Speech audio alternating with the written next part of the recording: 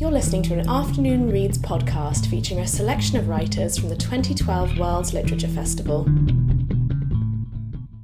Good afternoon, and thank you all for coming indoors on what looks to be the last sunny day we're going to have this week. The weather forecast is to be believed. My name is Mitch Albert. I'm the Program Director at Writer Center Norwich, and I'd like to welcome you all to the second of our Afternoon Read series, which is part of the World's 2012 Literature Conference. Afternoon Reads gives the writers attending World's 2012 a chance to hear each other's work and to share it with the public here at UEA. In the mornings, the writers attend what we call the Salon, where presentations on the conference theme are read out in the form of provocations, which are then discussed. The Afternoon Read series is set within this context. The theme of yesterday's readings here was Language and Experiment, and Friday's is Strange Lands. Today's theme is Truths, and given the overall theme of World's 2012 is fiction, memoir, and truth, one might say that today's theme, therefore, is situated, today's readings, rather, are situated at the heart of the entire week, both thematically and temporally. And indeed, the work of our readers today is redolent not only with representations of real events, such as war, race relations, sex trafficking, but also with secrets, shaded truths, subtexts, concealed emotions, and the yearning for clarity and honesty. I'll introduce the writers each in their turn, but briefly they are, in the center, Eleanor Catton of New Zealand; at the end, Goretti Kyomuhendo of Uganda; right next to me, Francis Leviston of the UK; next to Goretti we have Alex Miller of Australia; and finally Chika Unigwe of Nigeria. First up is Eleanor Catton, who was born in Canada and raised in New Zealand. She wrote her debut novel, The Rehearsal, when she was 22 years old. It was first published in New Zealand by Victoria University Press and was met with great acclaim internationally, making the long list for the 2010 Orange Prize and the short list for the Guardian First Book Award. It received the Betty Trask Award and the Amazon.ca First Novel Award. It has now been translated into 12 languages. Eleanor holds an MFA from the Iowa Writers Workshop at the University of Iowa, where she also taught creative writing as an adjunct professor. She currently lives in Wellington, New Zealand, and is writer-in-residence at the University of Auckland. Her novel, The Rehearsal, charts the aftermath of a sex scandal at a girls' high school and has been described as a Russian doll of a novel and a glimpse into the future of the novel itself. Her forthcoming second novel, which she describes as an astrological murder mystery, takes place during the New Zealand gold rushes of the 1860s. Please welcome Eleanor Catton. Thank you very much. I've got a little bit of a cough in my throat, so I hope I don't cough during the reading. I'm just going to read from the very beginning of the book, so hopefully it will need no setup at all. I can't do it, is what she says. I simply can't admit students without prior musical training. My teaching methods, Mrs. Henderson, are rather more specific than I think you understand. A jazzy pulse begins, just drums and double bass. She swirls her spoon and taps it once. The clarinet is tadpole to the sax. Can you see that? The clarinet is a black and silver sperm, and if you love this sperm very much, it will one day grow into a saxophone. She leans forward across the desk. Mrs. Henderson, at present, your daughter is simply too young. Let me put it this way. A film of soured breast milk clutches at your daughter like a shroud. Mrs. Henderson is looking down, so the saxophone teacher says rather sharply, "Do you hear me? With your mouth like a thin scarlet thread and your deflated bosom and your stale mustard blouse." Mrs. Henderson nods imperceptibly. She stops fingering the sleeves of her blouse. I require of all my students, the saxophone teacher continues, that they are downy and pubescent, pimpled with sullen mistrust and boiling away with private fury and ardour and uncertainty and gloom. I require that they wait in the corridor for 10 minutes at least before each lesson, tenderly nursing their injustices, picking miserably at their own unworthiness, as one might finger a scab or caress a scar. If I am to teach your daughter, you darling, hopeless and inadequate mother, she must be moody and bewildered and awkward and dissatisfied and wrong. When she realizes that her body is a secret, a dark and yawning secret, of which she becomes more and more ashamed, come back to me. You must understand me on this point. I cannot teach children. Kiss, kiss, kiss goes the snare drum over the silence. But she wants to learn the saxophone, says Mrs. Henderson at last, sounding ashamed and sulky at the same time. She doesn't want to learn the clarinet. I suggest you try the music department at her school, the saxophone teacher says. Mrs. Henderson sits there for a moment and scowls. Then she crosses her other leg and remembers that she was going to ask a question. Do you remember the name and face of every pupil you have ever taught? The saxophone teacher seems pleased to be asked. I remember one face, she says, not one individual student, but the impression left by them all, inverted like a photographic negative and stamped into my memory like an acid hole. I'd recommend Henry Suthill for clarinet, she adds, reaching for a card. He's very good. He plays for the symphony orchestra. All right, says Mrs. Henderson sullenly, and she takes the card. That was at 4. At 5, there is another knock. The saxophone teacher opens the door. Mrs. Winter, she says, you've come about your daughter. Come in and we'll discuss carving her into half-hour slices to feed me week by week. She holds the door wide so Mrs. Winter can scuttle in. It's the same woman as before, just with a different costume, Winter, not Henderson. Some other things are different too, because the woman is a professional and she has thought about the role for a long time. Mrs. Winter smiles with only half her mouth, for example. Mrs. Winter keeps nodding a few seconds too long. Mrs. Winter inhales quietly through her teeth when she is thinking. They both pretend not to notice that it's the same woman as before. To start off with, says the saxophone teacher as she hands her a mug of black leaf tea, I don't allow parents to sit in on private lessons. I know it's a bit of an old-fashioned policy. The reason is partly that the students are never at their best in that sort of environment. They become flushed and hot, and they laugh too easily, and their posture changes, folding up tight like the lips of a blossom. Partly also, I think, the reason I like to keep things very private is that these little half-hour slices are my chance to watch, and I don't want to share. I'm not that sort of mother anyway, says Mrs. Winter. She's looking around her. The studio is on the attic level, and the view is all sparrows and slate. The brick wall behind the piano is chalky, the bricks peeling white as if diseased. Let me tell you about the saxophone, says the saxophone teacher. There is an alto saxophone on a stand next to the piano. She holds it up like a torch. The saxophone is a wind instrument, which means it is fueled by your breath. I think it's interesting that the word for breath in Latin is where we get our word spirit. People once had the idea that your breath and your soul were the same thing, that to be alive means merely to be filled with breath. When you breathe into this instrument, darling, you're not just giving it life, you're giving it your life. Mrs. Winter nods vigorously. She keeps nodding a few seconds too long. I ask my students, the saxophone teacher says, is your life a gift worth giving? Your normal, vanilla-flavoured life, your 2-minute noodles after school, your television until 10, your candles on the dresser, and face wash on the sink. She smiles and shakes her head. Of course it isn't.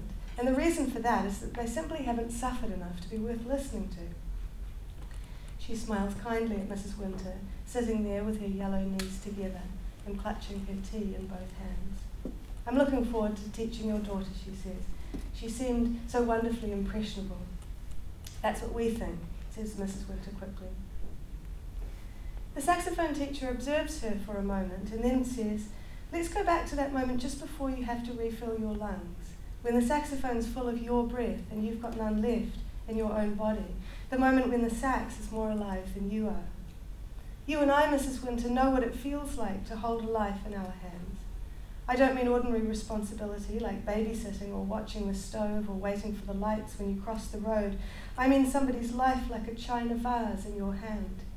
She holds her saxophone aloft, her palm underneath the bell. And if you wanted to, you could just let go.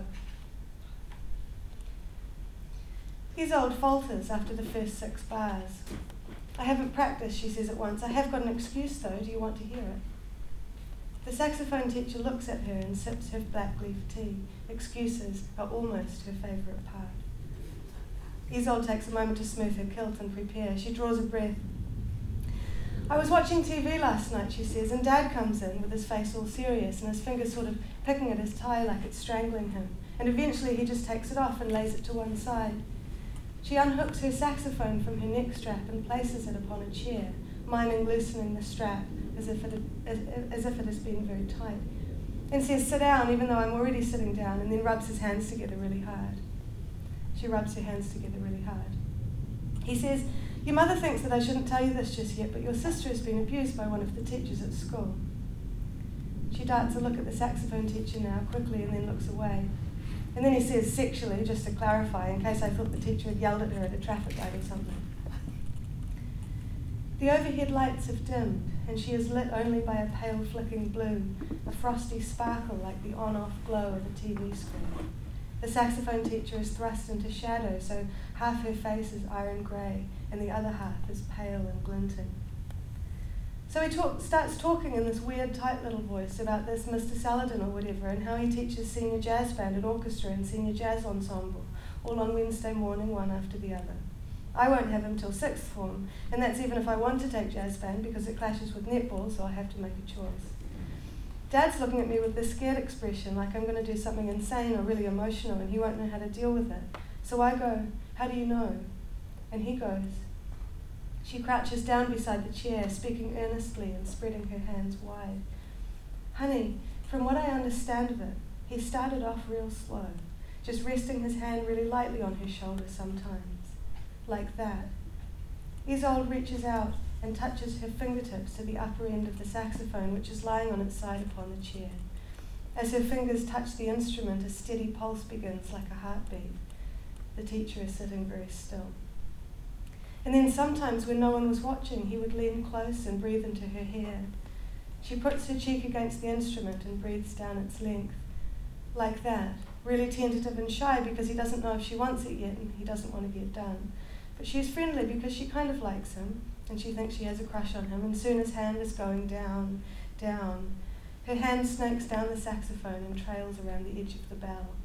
Down, and she sort of starts to respond, and she smiles at him and listens sometimes, and it makes his heart race. And when they're alone in the music cupboard or after school, or when they go places in his car, which they do sometimes, when they're alone he calls her "my gypsy girl." He says it over and over, "my gypsy girl," he says, and she wishes she had something to say back, something she could whisper into his hair, something really special, something nobody's ever said before.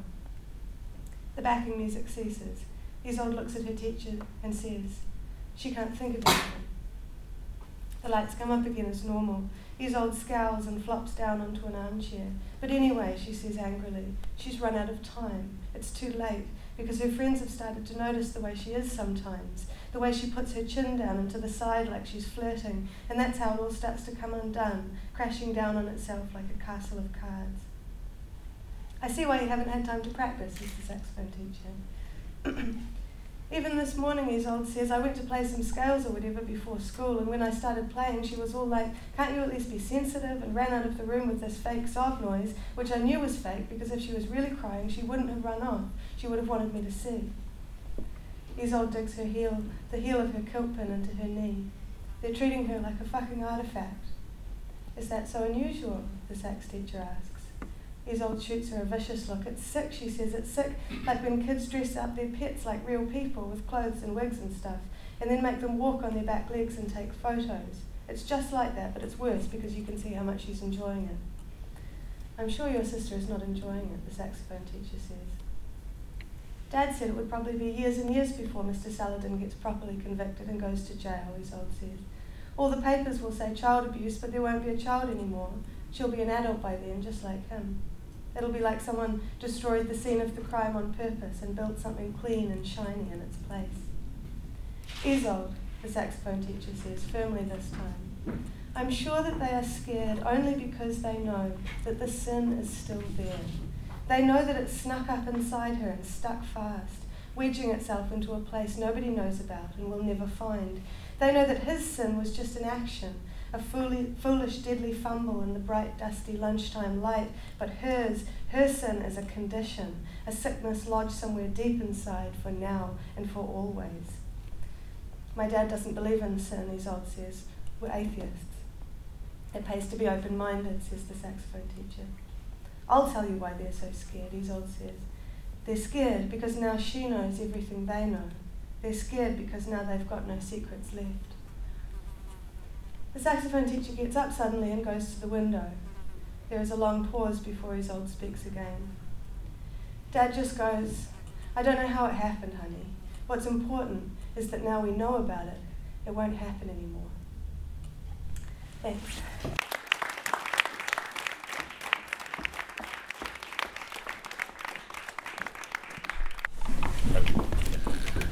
Goretti Kyomuhendo is next. She grew up in Hoima, western Uganda, and is the author of 3 novels, the second of which, Secrets No More, won the Uganda National Literary Award for Best Novel of the Year in 1999. She has also published a number of children's books and short stories. Goretti is a founding member of FEMRAG, the Uganda Women's Writers Association and Publishing House, and worked as its first programs coordinator for 10 years until 2007. In 2004, she was a tutor in the English department at the University of KwaZulu-Natal in Durban, South Africa, from which she holds an MA in creative writing. There she taught and assessed second-year students in the creative writing program. In 1997, Goretti became the first Ugandan woman to receive an International Writing Program Fellowship at the University of Iowa. She has since participated in readings and conferences in Europe, Africa, North America, Latin America, and Southeast Asia. In 2009, she founded and now directs the African Writers Trust, which brings together both African writers within the diaspora and writers on the continent itself to foster exchanges and mutual learning. She divides her time between London and Uganda. Please welcome Goretti Kyomuhendo.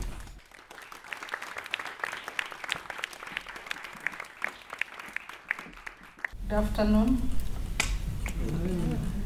I'll try again. I bring you very warm greetings from Uganda. Uganda is a very beautiful country, nestled in East Africa. And most of Uganda is made up of water. We have Lake Victoria, which somebody decided to name Lake Victoria. And it is the second largest freshwater lake in the world. We have River Nile, which is the longest river in the world. We have Lake Albert, which also somebody decided to name Lake Albert, and many other lakes. So the greeting in Uganda is Eladde, and Eladde means, it is a question that, is the water calm? Is the lake calm? So if it is calm, which means everything is okay. So I'll ask you Eladde, and if your life is okay, you can reply Eladde. Eladde. I'm going to read to you from my third novel, which is called Waiting.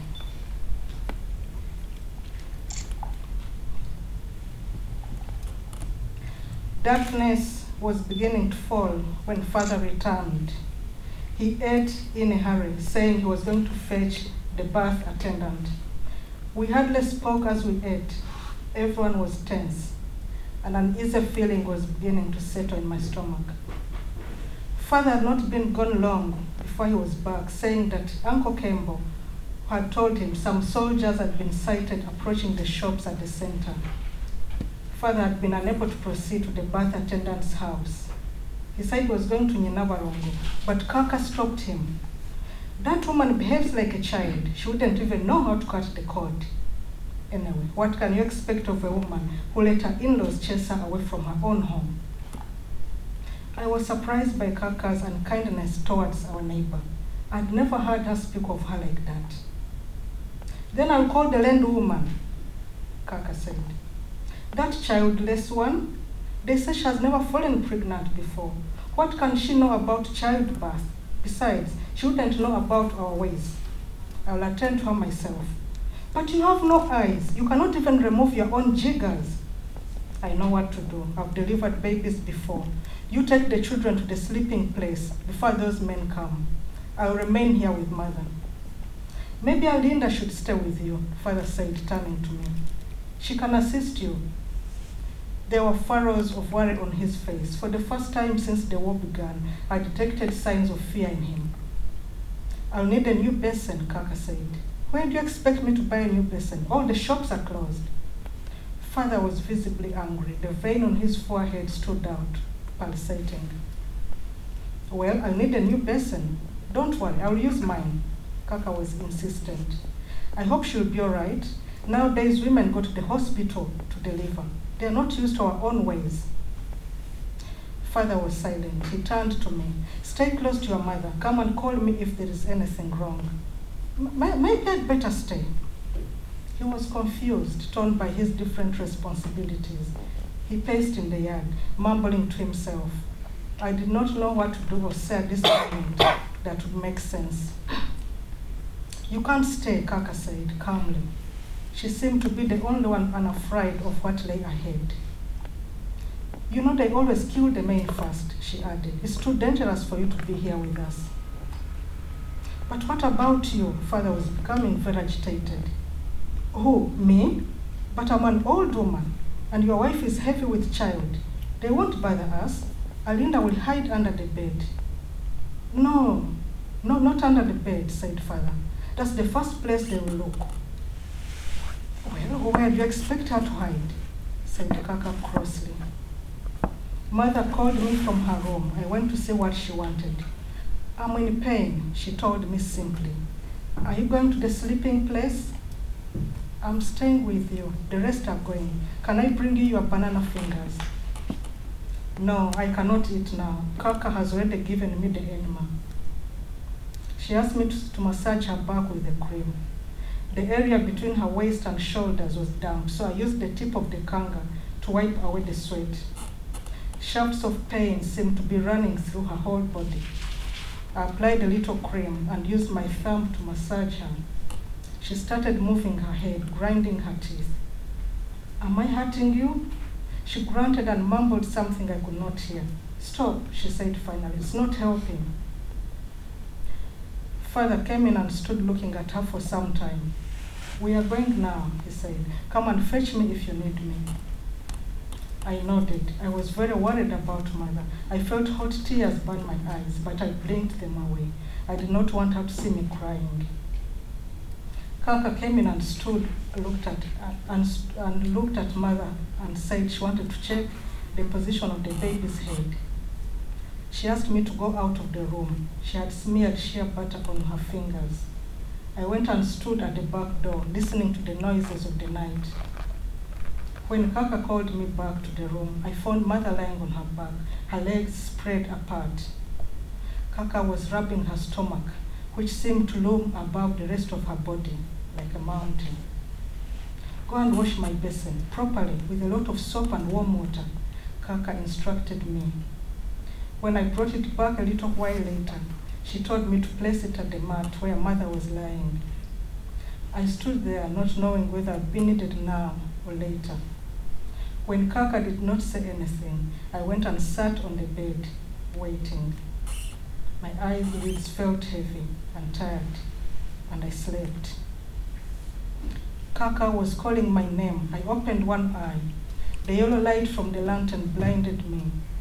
Mother was whimpering softly. Her head was raised, and she seemed to be looking down over her stomach. It's almost here, Kaka was saying. I can see the hair now, and it's a big head. She called my name again, and I responded. Where are the baby things your father brought from the city? In the pit, I replied. Go and get them, quick, she said urgently. I moved to the door and opened it. Quickly, I stepped outside. I walked swiftly, noiselessly, the soft grass beneath my feet muffling the sound of my footsteps. The gentle light from the breaking dawn made the banana trees look like silhouettes of soldiers standing to attention. Who is it? Father's voice called out quietly, but loudly enough for me to jump. It's me, I replied. How is your mother? He asked anxiously. Has the baby arrived? Is she all right? He was whispering.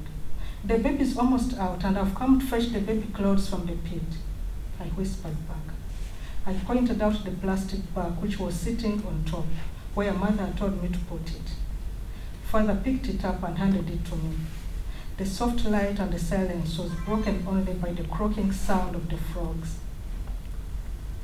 We had begun walking towards the house when we heard the gunshots. Their harsh barks sounded very close. Father pulled me to the ground, and I crouched beside him. More shots rang out from all sides. Father beckoned me to crawl closer to where the banana trees were at their thickest, and would shield us from the sight of dawn. Heavy boots ran towards the house. God have mercy, Father whispered. My heart was beating so loudly I thought the soldiers would hear it. I raised my head a little and saw 6 men in army uniforms walking towards the house. They were speaking loudly, and one of them raised his gun and shot into the air. I started to scream, but Father clamped his hand over my mouth and choked the scream back. I have to go and save your mother and Kaka, Father whispered. He crawled a few paces forward. I crawled behind him, the plastic bag tight under my hand. Daylight had now broken, and we could see the soldiers clearly. They were shouting, but I could not make out their words. It sounded as if they were speaking in another language. Kaka came out of the house. She seemed unafraid. She asked the soldiers loudly what they wanted. They all started talking at once, pointing their guns at her. More soldiers came. Kaka told them urgently that she was in the process of delivering a baby and she was needed back in the house. The soldiers sounded agitated and dangerous, and I wished I could warn Kaka to speak to them nicely. I felt somebody moving behind me and gasped. Uncle Kembo put his hand on my shoulder. It's only me, he said, and somehow I felt a little comforted that we were not quite alone. One soldier seemed to be roughing up Kaka. He shouted at her, and Uncle Kembo translated. They want women, food, and money, he said, and they want to know where everybody else is hiding. But Kaka did not understand their language. Uncle Kembo said they were speaking in Kiswahili, a language mainly spoken by Amin's soldiers. Kaka laughed loudly, scornfully. Do you have no respect? She called out. No shame? Pushing around an old woman who is trying to deliver a baby? One soldier kicked her hard in the stomach, and Kaka screamed. Father stood up again, ready to move forward. Uncle Kembo spoke. Don't be stupid. How can a man armed with a panga fight 20 men with guns? But we have to do something, Father hissed desperately. Lying on the ground, Kaka continued talking. You want to kill an old woman like me? Go ahead. What have I to fear? The soldier kicked her again. The 3 or 4 who had entered the house came out and started talking to those outside. 2 had climbed into the mango tree, and its branches creaked under their weight. They began throwing the fruit down to their friends, who snatched up and ate the fruit like monkeys. For a moment, the tension seemed to ease. But the soldiers began to argue as they ate the mangoes and threw the seeds into the yard. Uncle Kembo translated. Some said they must search and find the owners of the home. Others are arguing that the house is empty with nothing of value to steal, so they should move on. Their loud voices sounded ugly as they echoed across the empty yard. Kaka slowly managed to sit up. The soldier who had assaulted her muttered something, and the others laughed as if they were drunk. Kaka spoke again. Go, you beasts. I have to attend to a woman giving birth to a baby who will be more useful than you. How can you beat a woman old enough to be your great-grandmother? Do you think you can scare me? Me? Who used to beat my husband until he urinated in his trousers? She laughed. If you are real men, go and fight with your enemy, instead of coming here to terrorize a poor, harmless old woman like me. What's wrong with her? Father was beside himself. Only one of them needs to understand her, and she's dead. The soldier whom she had addressed pointed his gun at her and fired. Then he fired again, aiming at her stomach. The other soldiers had walked away.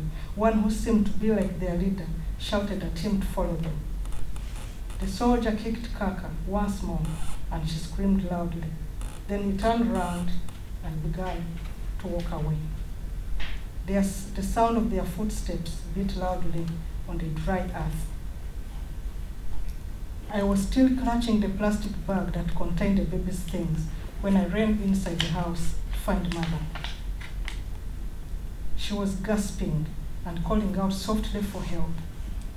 I saw a cushion of blood and heard the baby crying. Mother told me to find a small bundle under her pillow, which contained a razor blade and some cotton wool and gauze. "Cut," she commanded when I told her I had found it. "Cut what?" "The umbilical cord." My hands trembled and I could not hold the razor blade steady. I could not see the cord. I feared to look at the jellied blood next to the baby. I thought I might vomit and tried hard to contain myself. Then I saw something like a fleshy string coiling out of the bloody mess and winding its way to the baby's stomach. I severed the cord, nervously, too quickly, and only half of it was cut. It was thicker than I had imagined. The baby was crying loudly. It had lots of hair, but it was covered in caked blood. Mother was commanding me to cut. I put the razor on the cord and cut again, and slash, it fell off. She asked me to bring the clean basin I had washed the previous night and put the afterbath in it. I touched it gingerly, my hands still trembling.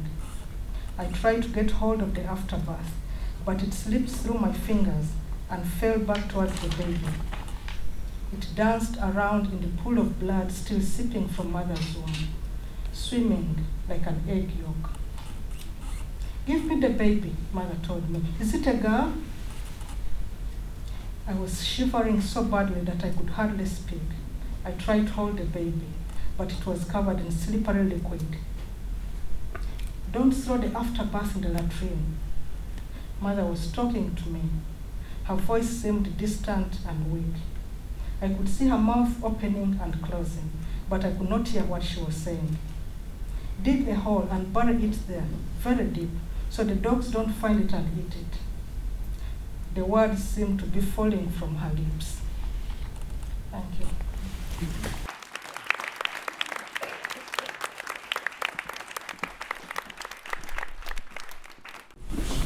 Thank you. Frances Leviston was born in Edinburgh in 1982 and grew up in Sheffield. She read English at Oxford University and won an Eric Gregory Award from the Society of Authors, which is given to British poets under the age of 30. Her first collection, Public Dream, was published by Picador in 2007 and was shortlisted for the T.S. Eliot Prize, the Forward Prize for Best First Collection, and the Jerwood Alderberg First Collection Prize. Her poems have been widely published and in newspapers, magazines, and various anthologies. And she currently works as a freelance creative writing teacher for arts and educational organizations. Please welcome Frances Leviston.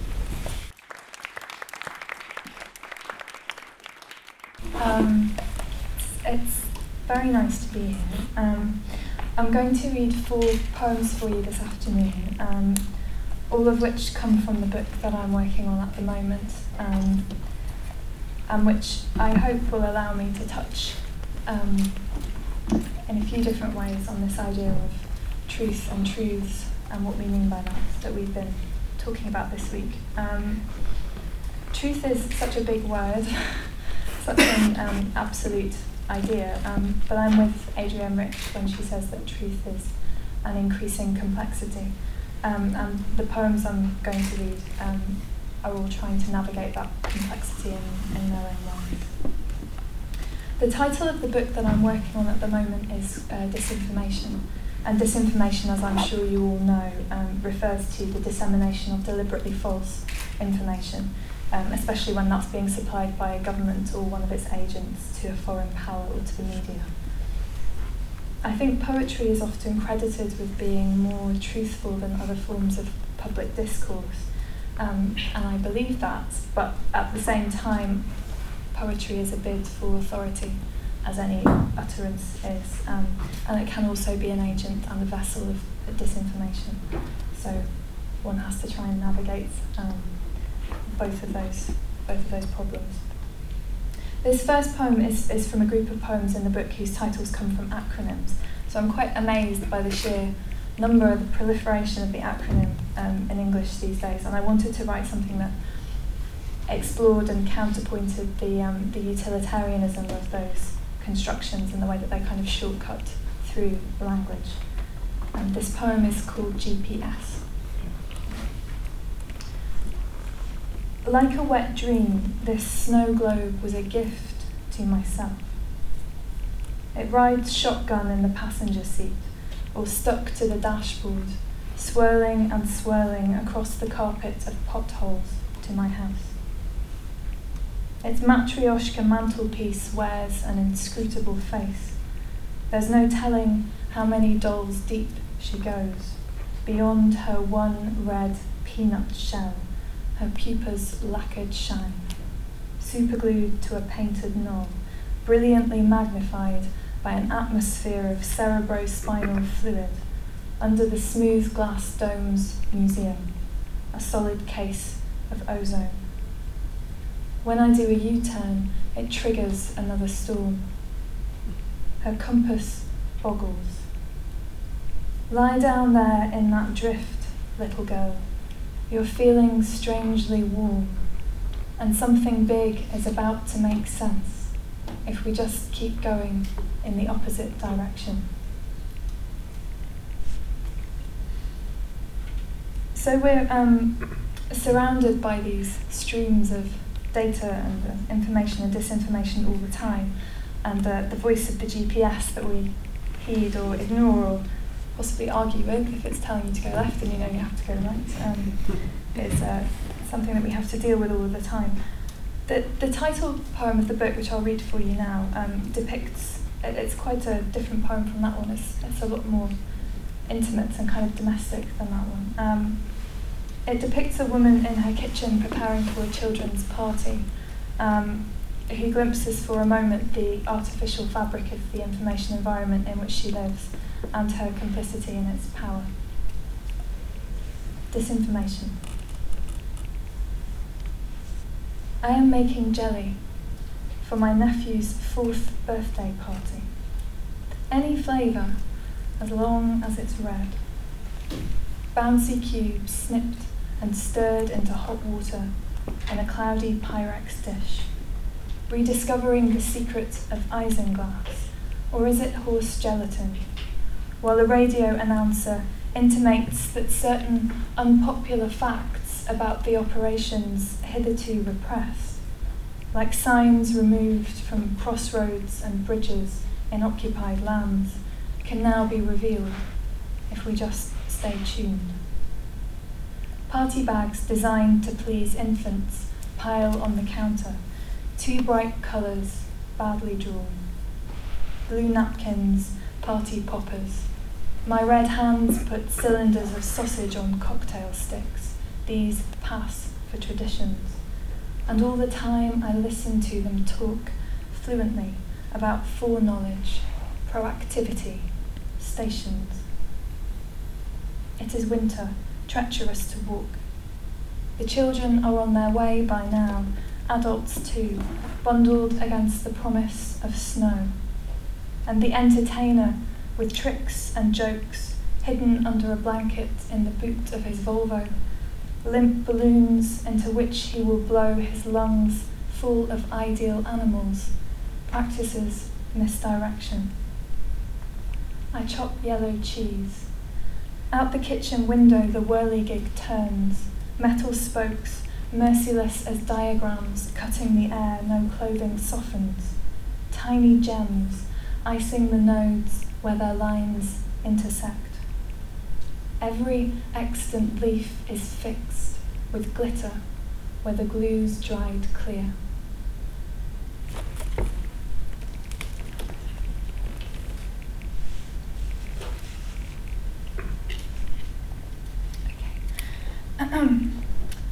This poem, this next poem began with a commission from the National Gallery to write a poem in response to the myth of Diana and Actaeon for an exhibition of Titian paintings that will be happening this summer. Rather than pursuing the motif of the deer and hounds, which I felt it would be a huge challenge to try and do something new with that, I found myself imagining instead, in line with all of the ideas that I had been thinking about for my own work up to that point, I found myself imagining when I looked at, in particular, the painting The Death of Actaeon, I imagine that Diana had destroyed Actaeon not so much by transforming him into another thing, but by refusing to acknowledge him as being distinct from the woods where they met. And that's something that the coloration of the painting and the texture of the painting seem to support. Actaeon is kind of disappearing into the woods, and Diana remains very, very distinct and very powerful, so that she appears somehow to be simplifying the story so that it doesn't include him anymore. And I hope, retrospectively, I could see maybe that this poem was allowing me to think about the role of refusal and denial and silence in constructing certain narratives and official versions of the truth. So this is called Woodland Burial, and I guess there's a play in that title on the idea of burying a story. Thrown water touched him, and where it touched, it said his body was the same brownness leaves turn when autumn is upon us, a swept-up heap, trembling where it stood. That when the huntress concentrated, trees, tree shadows, underbrush, and bushes made a wood, and it was ever thus, that nothing can be other than as known by a god, no truth a lie, no death long sleep. Poised with springy longbow drawn and back to the sun, the one who had revealed her form from landscape or eyes independent as a streak of white paint on a mirror, held him on her gaze, and held the torn canopy of clouds on the water, how she might have kept a spoonful of honey in the warm fold of her tongue before it dissipated. Not the greatest possible harm, which needs to be known and named as such to achieve its end. Not what he fled, but the unofficial crime. The moment she let her attention crop those deep, recursive avenues of beach to a backdrop he broke against, confused. So nothing in the landscape escaped his touch, and nothing left of him was in the picture she composed. I'm sorry, there's been so much talking this week, I don't normally... Okay, I have one more poem. That poem rhymes. I don't know if you can hear it because I was interested with this idea of transformation, and I was...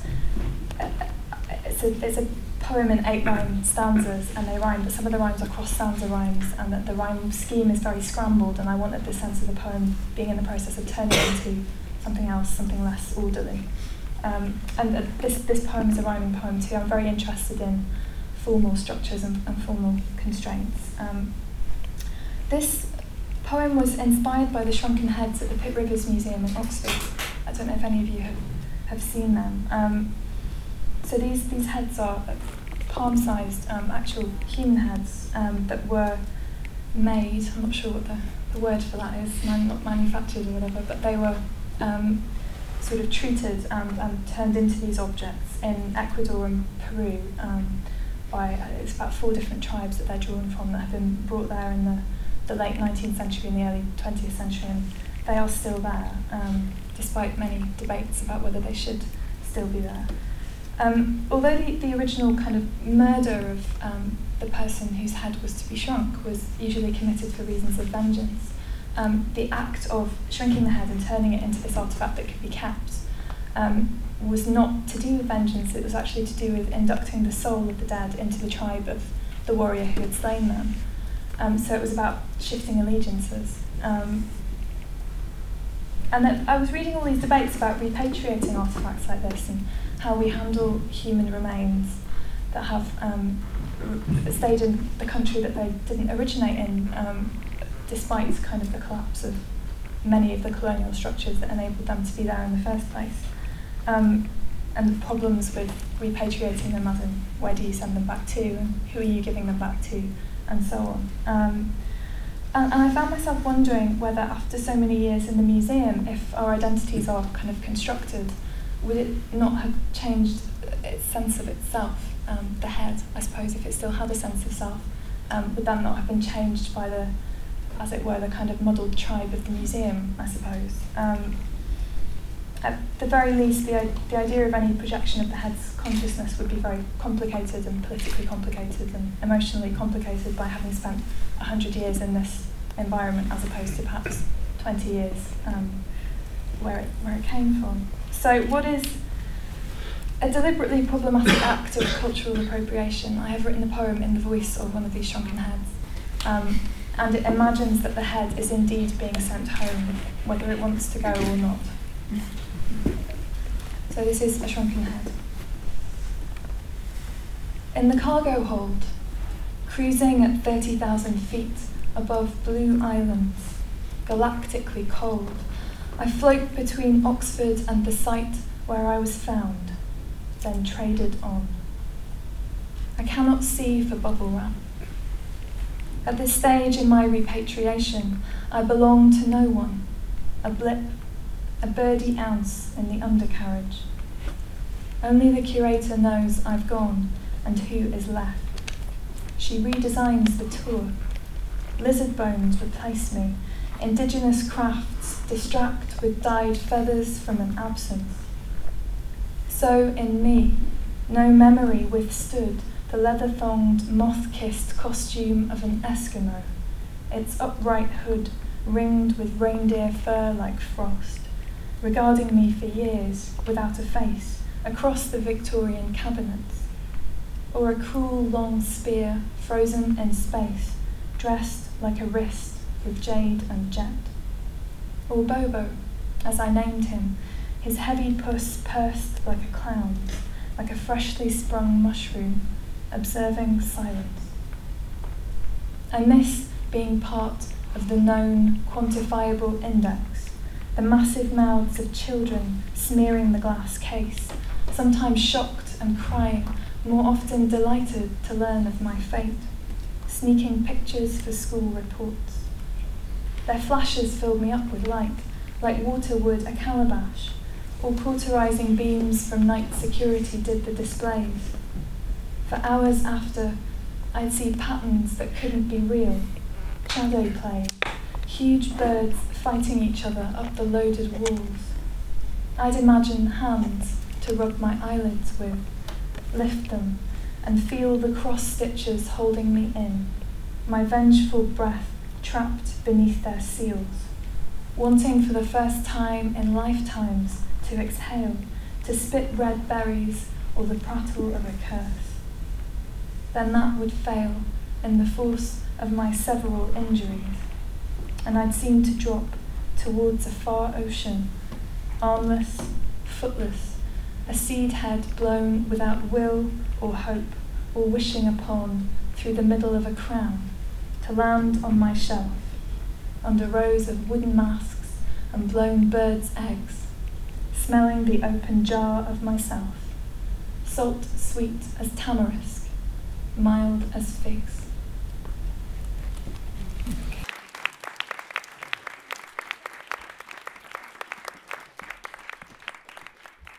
Alex Miller is next. Alex emigrated from the UK at the age of 16 alone to Australia, where he has resided ever since. He is best known for his fiction and has been acclaimed as the most deeply philosophical of contemporary Australian novelists. His work has long been celebrated in Australia, and he has twice won that country's most prestigious literary prize, the Miles Franklin Literary Award, first in 1993 for his novel The Ancestor Game, and again in 2003 for another novel, Journey to the Stone Country. The Ancestor Game is a complex, wide-ranging historical work that moves between China, Germany, and Australia throughout the 1840s to the 1970s, while Journey to the Stone Country is regarded as one of the most insightful examinations of relations between Aboriginal and white Australians on both personal and political levels. Alex's work has won further accolades in Australia, including the 2008 Manning Clark House National Cultural Award for his novel Landscape of Farewell. His last novel, Love Song, won the 2010 Book of the Year Award Fiction Prize and the Book of the Year Prize presented by Melbourne's The Age newspaper, as well as the Christina Stead Prize for Fiction and the People's Choice Award at the 2011 New South Wales Premier's Literary Awards. Alex was also elected a Fellow of the Australian Academy of the Humanities in 2011. Please welcome Alex Miller.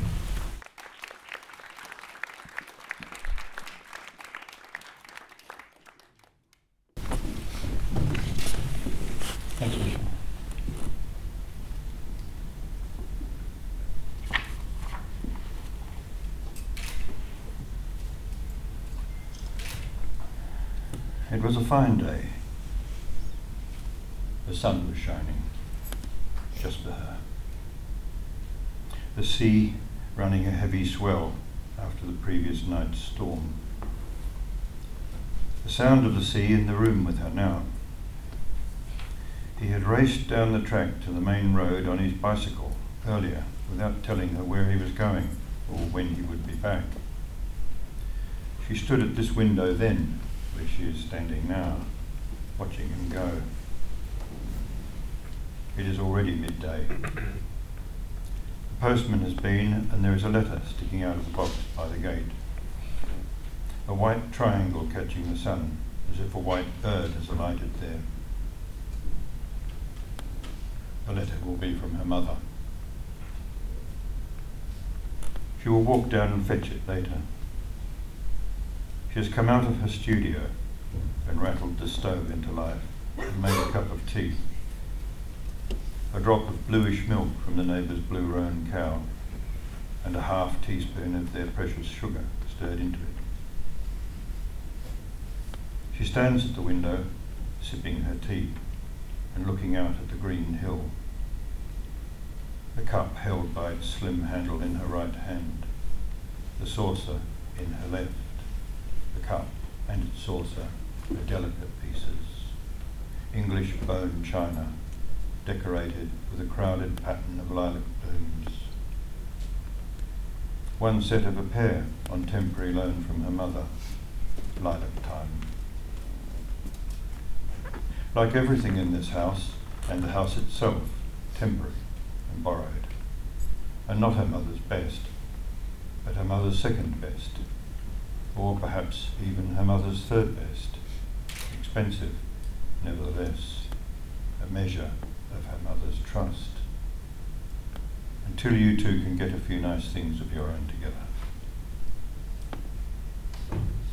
She's pleased to see that the horse is still there. The green hill where the horse stands sweeps upward from the foot of the garden to form the soft curve of her near horizon, like the warm belly of the earth, she thinks. She half closes her eyes, permitting this thought a little space. High above the paddock, immature white clouds silently approach from the troubled sea across the cold blue of the sky, which she notices suddenly is exactly the white blue of his eyes. Yes, white blue, like the eyes of his hero, the poet Hambo, whose verse he never tires of reciting. She hears it now, her own voice translating for him. I had caught a glimpse of conversion to good and to happiness. She gives a small, nervous laugh at the thought of him, at the thought of where he might have gone this morning, some sense with him always of the terrible disasters that await us in life, his urgency, his mad desire to be boldly, to be bodily engaged with the future. The upward sweep of the green paddock is decorated with yellow oxalis flowers. It is, she supposes, a counterpane sewn with morning stars, her mother's handwork, for example, finely embroidered silk thread, the Latin names of the flowers done in silvern green around the border. So fine a magnifying glass is needed to see the individual stitches, and even then, there's nothing cruel or cynical in her mother's life. All painful memories have been put down, like old family dogs, quiet, calm, sensible. That is how it is at home and on the farm. Wherever her mother presides, there everything is as it should be. No daisies in the lawn. The past unpicked and restitched. The work goes on. Their saving routine. Church on Sundays, with Dr. Aiken presiding at Flood Street, his thin nose and sad, intelligent eyes, a good man in the claim of his grateful parishioners, his apologetic frown a perpetual reminder that there's something terrible, some terrible problem to be resolved before we can all move confidently to a full enjoyment of our lives. St. Paul, wasn't it, advised the Philippians to rejoice in the Lord always, and again I say, rejoice. But Dr. Aiken hasn't rejoiced. He is puzzled in the Lord. What he has missed is something vital, the key to happiness, eluding him. His life has been without a companion. He has not seemed to wish for a woman by him. The manse, a cold red brick darkened by moaning cypresses, the shelves of his study closely inhabited by puzzling tracts to do with something he does yearn for, the ultimate truth, the goodness, the Christian God, staples of his divine preoccupations. No touches of the floral, either in teacups or counterpanes, to lighten his days. And such a handsome man. His manner gracious, his hands fine and well-shaped, noticeable when he bows his violin, and other features of nature's approval gracing his gentle person. A match. But all for nothing, so it seems. His solitariness puzzled to her mother, for the Presbyterian Assembly does not bar its ministers from the sacrament of marriage. Even so, no. The floral counterpane is surely more exotic than that. Edith sets her cup in its saucer in the dulled stone of the sink. The sink's crazed glaze, the perfect hue of old bones, the fine lines, possibly an antique script. Clink, the cup says sharply to its saucer, and Edith looks down and steadies it, breathing a murmured apology. Once again she has been dragged back into memory, and her old home, and her mother. Decorated hill is not a floral counterpane at all, but is something Persian, and is not of her mother's world. A Persian embroidery, the work of silent hours and days, when a woman in her solitude dreams of distant events that never were, but might have been, and bends her head to her needle in the soft lamplight and smiles at the tiny golden flowers she makes, pretending that her dreams are memories. Standing at the window, her fingers still touching her mother's lilac-patterned teacup, the smell of the wood stove in the air, something of hot iron and smokiness. Edith thinks, how peaceful it is here. How lovely. How at home I might so easily know myself to be in this little house with him, if only. The horse is a mare. It is an old brood mare, the points of its hips prominent, gut-hung, its spine bowed with the bearing of many folds, its brown coat dry, wintry, equus caballus. Edith has known the companionship of horses since her childhood on her father's farm. The old brown mare stands side on to the hill, her hollow flank towards Edith. She, the mare, looks as if she is expecting someone to come over the horizon, her ears pointed forward, the imagination of oats in her distended nostrils. Edith wonders where she has come from, and what has prompted their frugal neighbour to offer her the generous pasturage of his fine paddock. The horse was there this morning, large and brown, turning its great head towards the house when Edith came out the back door to feed the hens and collect the eggs. A newcomer, like themselves, curious, alert, and a little apprehensive. After feeding the hens, there were no eggs. Edith fetched a thick slice of bread from the house. Gently coaxed, the mare approached the fence and lipped the offering from her hand. The calm innocence of the mare's eye. It is a fact, well known among horse people, that the horse has the largest eyes of any land mammal. Would he be lonely in Mr. Gurner's paddock with only the milker for company? At the touch of her voice, the mare lowered her long lashes and bent her head. The horse is highly sensitive around the areas of its nose, its eyes, and its ears. Edith stroked its silky nose. Stallions once trembled before your beauty.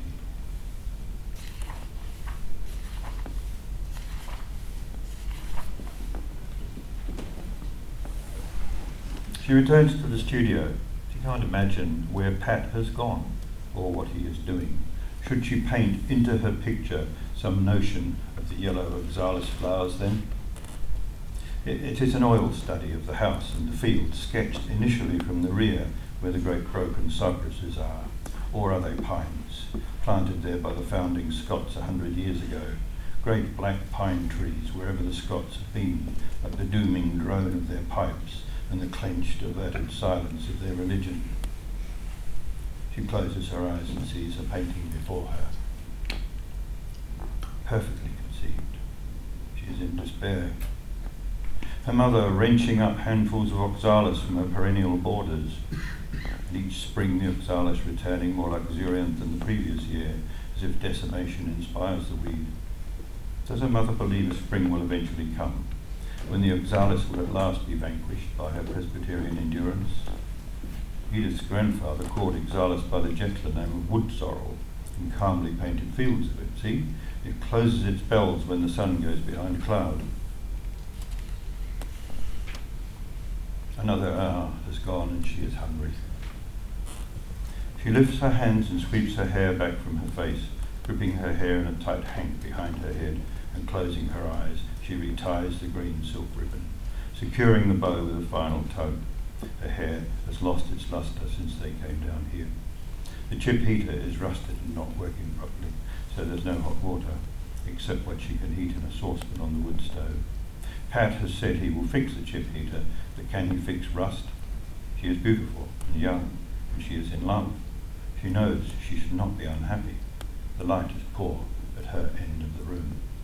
Pat stomped into the house ahead of her and took the sunny end of the room, the first day, and he said nothing about it. Like an infantry captain leading his platoon up a hill, he secured the advantage.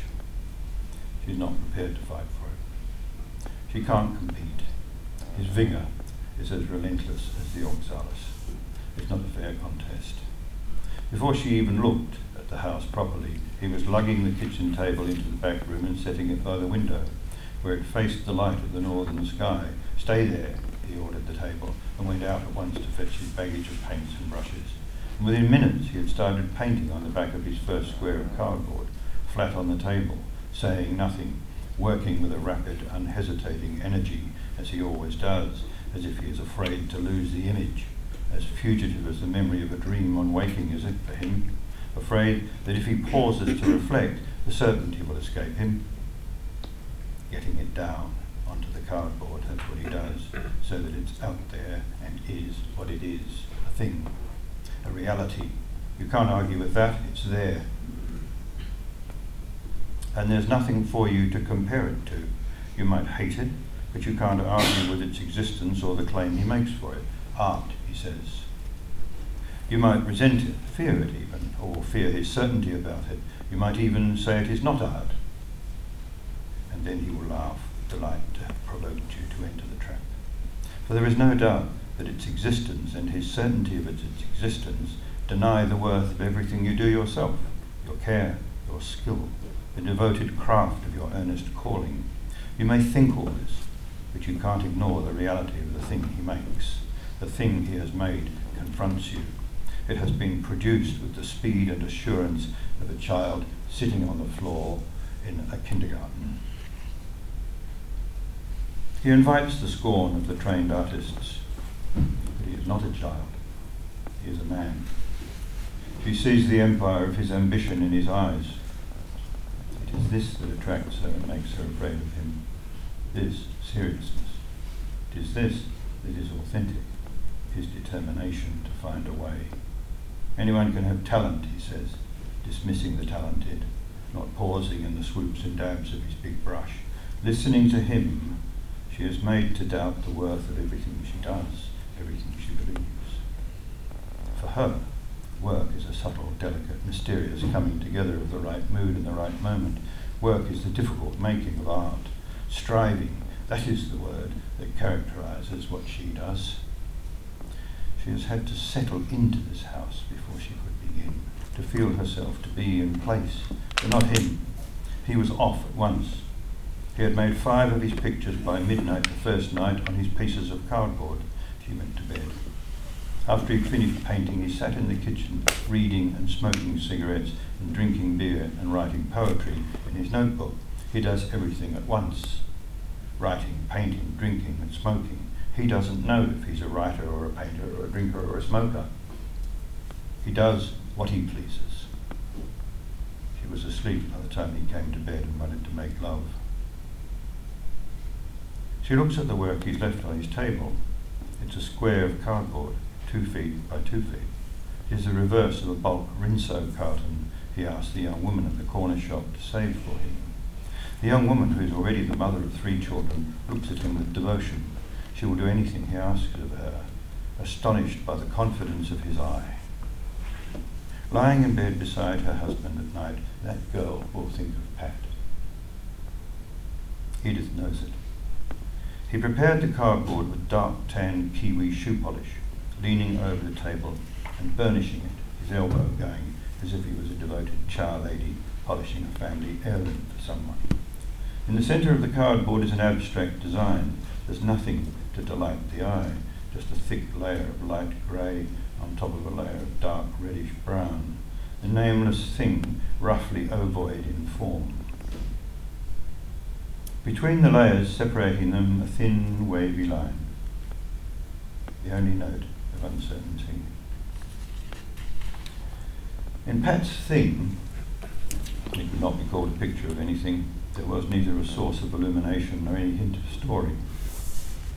It was a full stop, a refusal to be looked at with imagination. The onlooker required to be silent and puzzled, to ask, what is this? What is it meant to be? What is meant by it? And perhaps to feel inadequate for not being able to guess, for having no idea, to be struck dumb, to feel dumb. She has watched Pat enjoying the difficulties that educated people have in finding something to say about his work. Gleeful he is at the effect he has on them, knowing they fear to dismiss him, knowing they fear him. She fears it will stop at nothing. She hears a noise outside. It is a man's shout, or a laugh out in the field. She listens, then goes through into the kitchen and looks out the window. On the horizon of the green field, their landlord, Mr. Gurner, is sitting in his wheelchair. He is silhouetted against the white sky, 2 of his many dogs lashed at his side, as if he is a hunting god in his chariot. Pat stands to his right, also in silhouette against the sky, a rifle held to his shoulder. The horse is facing Pat from a few feet away. Everything is still. The mare collapses and rolls onto her side, her hind legs kicking out. Edith hears the crack of the .22, like someone stepping on a twig in the forest. The old man urges himself forward in his chair, his great dogs rearing at their leashes. Pat leans and sets his rifle on the grass and picks up an axe. He steps in close and stands over the horse, swinging the axe high above his head. Pat is a man who knows how to use an axe. The thump of the blade striking through flesh and bone. The old man leaning from his wheelchair, holding the leashes of his eager dogs. They are howling and rearing at their straps. She is out of the house, running up the hill, choking on the thick air that prevents her. She has witnessed her father's manager butchering sheep on the farm and is not new to bloodshed and butchery. But the sight of this destruction here tears at something in her. On the summit of the hill she stands looking at the bloodied grass, the blue and green swath of steaming guts, the reek of it, the 2 great dogs snarling at her feet as if she has come to take their meat from them. The neighbour is shouting something at her, throwing down a bundle of Hessian sacks at her feet, the sudden hot stench of the disemboweled horse in her throat. Now she is the small figure of a young woman clutching her stomach, stumbling down the embroidered hill toward the white cottage, the faintest wisp of blue smoke issuing from its red brick chimney, paint peeling around its window frames, like crusts of scale around the eyes of a half-blind beast. A dark patch of turned earth, the spade abandoned upright in the soil where Pat left it, the hen running along the back fence by the shed, overhung by the darkness of the broken pine trees, the heels of her black court shoes catching in the oxalis, her blue skirt flying up. She is a fugitive figure in her own composition. Thank you.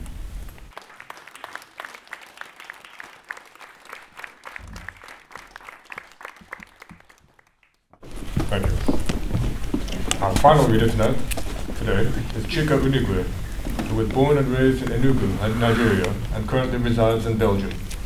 She earned a BA from the University of Nigeria, a postgraduate degree from the Katholieke Universiteit Leuven in Belgium, and a PhD from the University of Leiden in the Netherlands. In 2004, she was shortlisted for the Kane Prize. Her other awards include a BBC Short Story Award, a Commonwealth Short Story Prize, and fellowships from UNESCO, the Rockefeller Foundation, Ledig House in New York State, and Howe in Denmark. She has published widely and has contributed essays to The Guardian and The New York Times. Her well-received 2009 novel, On Black Sister Street, was republished in paperback in 2011 by Jonathan Cape, which is also publishing her next novel, Night Dancer, this month. On Black Sister Street tells the story of illegal sex workers in Belgium who have made hard choices and face harder consequences. Night Dancer reaches across 5 decades of Nigerian history to consider a young woman's search for an answer to the mystery behind her mother's departure from Nigeria. Please welcome Chika Unigwe. Thank you. Actually, Night Dancer is already out. It's been out a week. I'm going to read from both books. I'm going to read short excerpts from both books. Am I loud enough? Yeah, okay. I'm going to start with On Black Sister Street, if I can find the right page. Before Effie came to Belgium, she imagined castles and clean streets and snow as white as salt. But now when she thinks of it, when she talks of where she lives in Antwerp, she describes it as a botched dream. She talks about it in much the same way as she describes Joyce in her absence, created for elegance, but never quite accomplishing it. In this part of Antwerp, huge offices stand alongside grotty warehouses and desolate food stalls run by effusive Turks and Moroccans. On dark streets carved with tram lines, houses with narrow doors and high windows nestle against each other. The house the women share has an antique brass knocker and a cat flap taped over with brown heavy-duty duct tape. Outside, a neighbor's dog barks. Its owner tells it to be calm. He's almost ready for their walk. The ladies might still be sleeping, he says. Shh. But the ladies are not sleeping. Inside, Efe, Amma, and Joyce are gathered in a room painted in tongues of fire. They are sitting on a long couch, its black covers fading with age, its frame almost giving way underneath their combined weight. The wall against which their couch is placed is slightly cool, and if they lean into the back, their necks press against the coolness. They are mostly silent, a deep quiet entombing them, filling up the room, so that there's hardly space for anything else. The silence is a huge sponge soaking up air, and all 3 of them have thought at different times this morning that perhaps they should open the door. But they do not, because they know it will not help as the door opens into a short carpeted hallway. They think about the air that seems vile and rub their necks and temples. Still no one says a word. They will not talk about it. Their eyes are mainly on their laps, their arms folded across their chests. Sisi is everywhere. She's not here, but they can't escape her, even in their thoughts. Joyce says the room is dusty. She jumps up and grabs a rag from the kitchen, one of the many that she stocks in a cupboard, and starts to dust the walls, the table, the mantelpiece above the fake fireplace with logs that never burn. Effie says, "Stop, it's not dirty." Joyce continues dusting, frantically, her rag performing a crazy dance like one possessed, the same way she does her bedposts in the Vingerlingstraat every morning after the men have gone. Amma has a bottle of lefe on the floor between her legs. She picks it up and starts to drink. The sound of her gulping the beer takes over the silence for a while. Glop, glop, glop, until it's finished. She flings the bottle onto the floor. if he eyes it as it rolls, slows down, and finally stops. Isn't it too early to be drinking, Amma? Day never even break finish, if he tells her. It's early and so fucking what? Amma burps, tugs at her crucifix.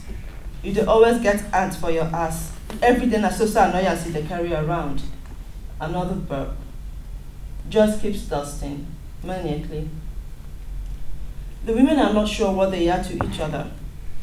Thrown together by a conspiracy of fate and a loud man called Dele, they are bound in a sort of unobtrusive friendship, comfortable with what little they know of each other, asking no questions unless prompted, sharing deep laughter and music in their sitting room, making light of the life which has taught them to make the most of the trump card that God has wedged in between their legs, dissecting the men who come to them in voices loud and deprecating. And now, with the news that they've just received, they've become bound by something so final that they are afraid to talk about it.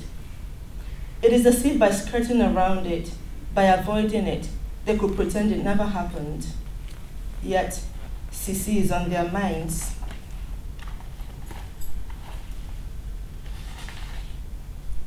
On the last day of Sisi's life, nothing could have prepared her for her transition. The sky was calm, and the weather was just the way she liked it. Not hot enough to be uncomfortable, and not cold enough for a jacket. Such weather made her think of heaven. Once, when she was young and was discovering words and worlds beyond her own, she asked her mother what heaven was like. Not like here, her mother answered. And not cold like I hear it is overseas. Heaven has perfect weather. Sisi walked in the perfect weather, walking Antwerp's many narrow streets. People basked on terraces and conducted conversations in loud voices. She looked at Antwerp with new eyes. Every time she took the bus outside Antwerp, she was aware of how easy it was to tell that one had left the city or had re-entered. The landmarks could not be missed. Neglected houses with peeling paint and broken windows. Derelict buildings looking like life had been hard on them. They reminded Sisi of drug users who had aged before their time, scars of hard living crisscrossing their faces like mosquito netting. Sometimes, Sisi thought, stepping over a mound of brown stool, Antwerp seemed like a huge incinerator. I'm just going to read a final excerpt from On Black Sister Streets.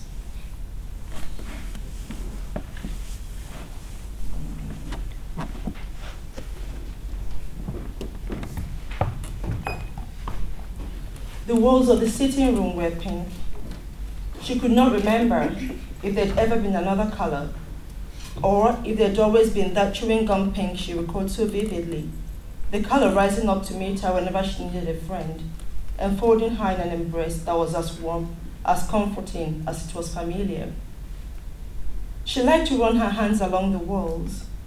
When she got older and wiser, she would think of it as making love to the walls with her hands, feeling their silky smoothness, letting her hands glide, a lover's hand, over silky, smooth skin.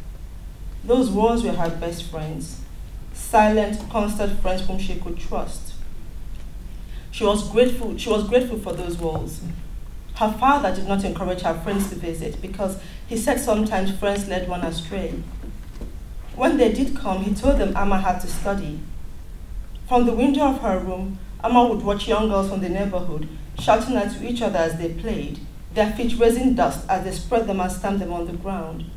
She wished she could hurl her father off the balcony, fling him so far that his face would smash into the hills.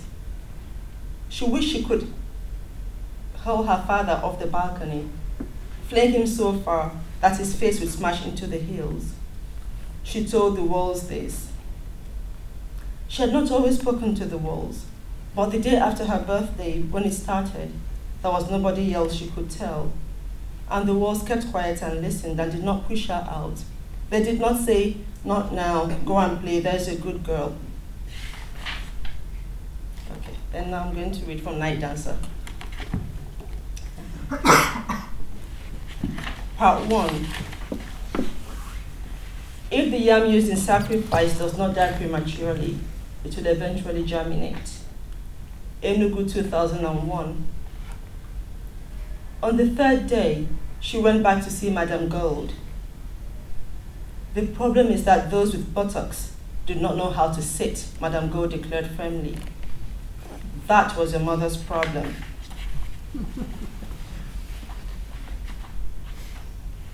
Mother, mommy, music, mma, mama nuku. You can't make the M sound with your nostrils pinched. She could not breathe with a mother like hers. Sometimes when she was around, Mma felt like she had cotton wool up her nose. Memories. Beneath all the other memories, the clearest childhood memory Mma had of her mother was of a not so tall, not so short woman in a multicolored bubu, clapping and dancing to music Mma could no longer recall. On her feet, she had shoes of such glossy red that it seemed as if they sent out sparks every time she tapped them. The bubu billowed around her waist like a parachute, and Mma remembered imagining the bubu opening up and sending her mother spiraling upwards into heaven, sparks of fire trailing from her feet. Her mother's face was dominated by a wide, wide smile, as if that was all her face was, a smile that swallowed everything else. She wanted to dance. Dancing helped her forget. She rifled through some cassettes and settled on Madonna, something quick, something danceable, something light, something to leave the somberness from her life. She raised the volume and began to twirl and twirl and twirl, trying not to think, not of her mother, not of the dream, and not of the story she was uncovering in the shoebox. Her head was bursting and she had to clear it, twirling into forgetfulness, twirling into a place where the only thing that mattered was Madonna and her happy, carefree voice singing, "Holiday, celebrate." The vowels extended to encompass happiness.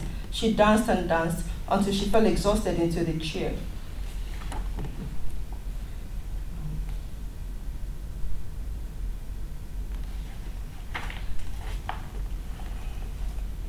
She had dreamt of her mother.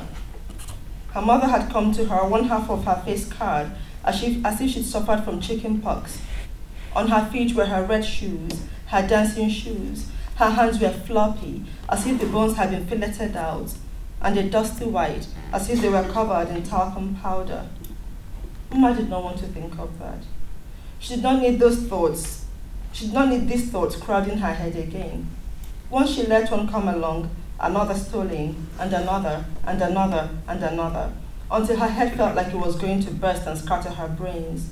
She put a thumb to the nape of her neck and rubbed. She got up, turned the tape over, and started to dance again. This time, though, her movements were slower, as if she had aged. Her bones ached, her eyes hurt, and the entire house was suffused with that foul, suffocating smell. She willed her feet to move faster and faster and faster. She turned up the music until the walls shook, and the music entered her body, snaked into her nostrils and covered her tongue, so that there was nothing else but this loud booming sound and Madonna's voice screaming. She opened her mouth wide, breathing out the words, and sang along, and shut her eyes, and no longer remembered the beginning of the upside-down thoughts or the end of it. Because it never happened. She danced and danced and danced until her bones turned to liquid. And there was just one more except to end this. I sort of can't find it. Please bear with me.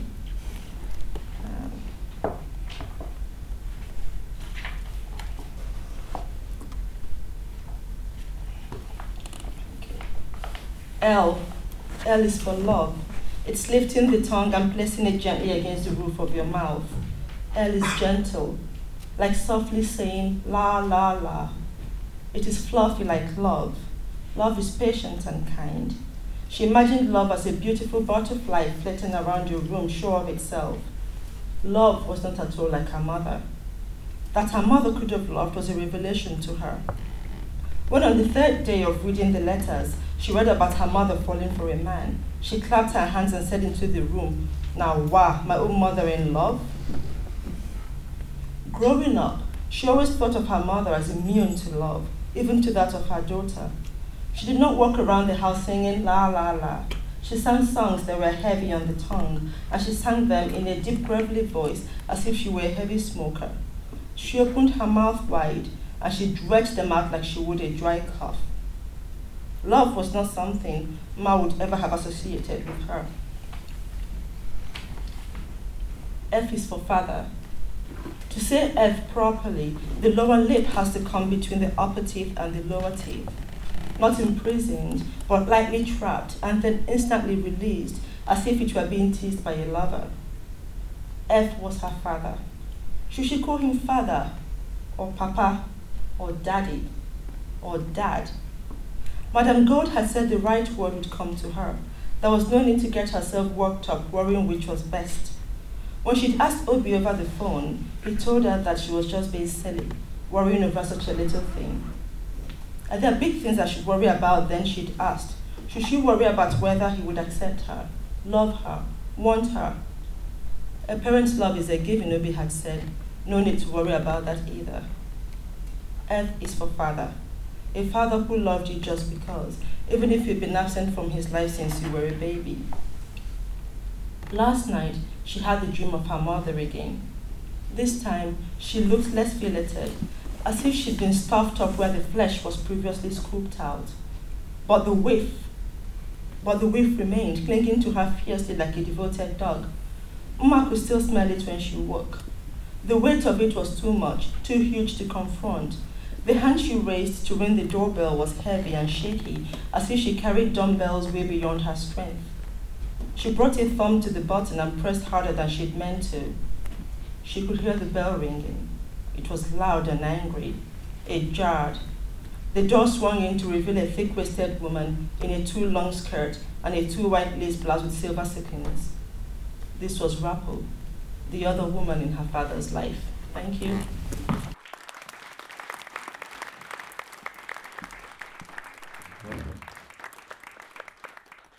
And that concludes the second installment of Afternoon Reads. We'll be back on Friday with the third and final. And in between we have events, more great events. One tonight at the Millennium Library where Teju Cole and Vesna Goldsworthy will be reading, as well as Arturo Dorado, our City of Refuge writer in residence. And tomorrow night we have at the Playhouse Michael Ondaatje in conversation with Kamau Shanti. If I may, I'd just like to make a special announcement for all Worlds participants on behalf of CJ Johnson Driver, who would like everyone to look inside their tote bags and see if there are any belongings that say CJ Driver on them. Yes, so return it to him. Thank you very much. Have a good afternoon.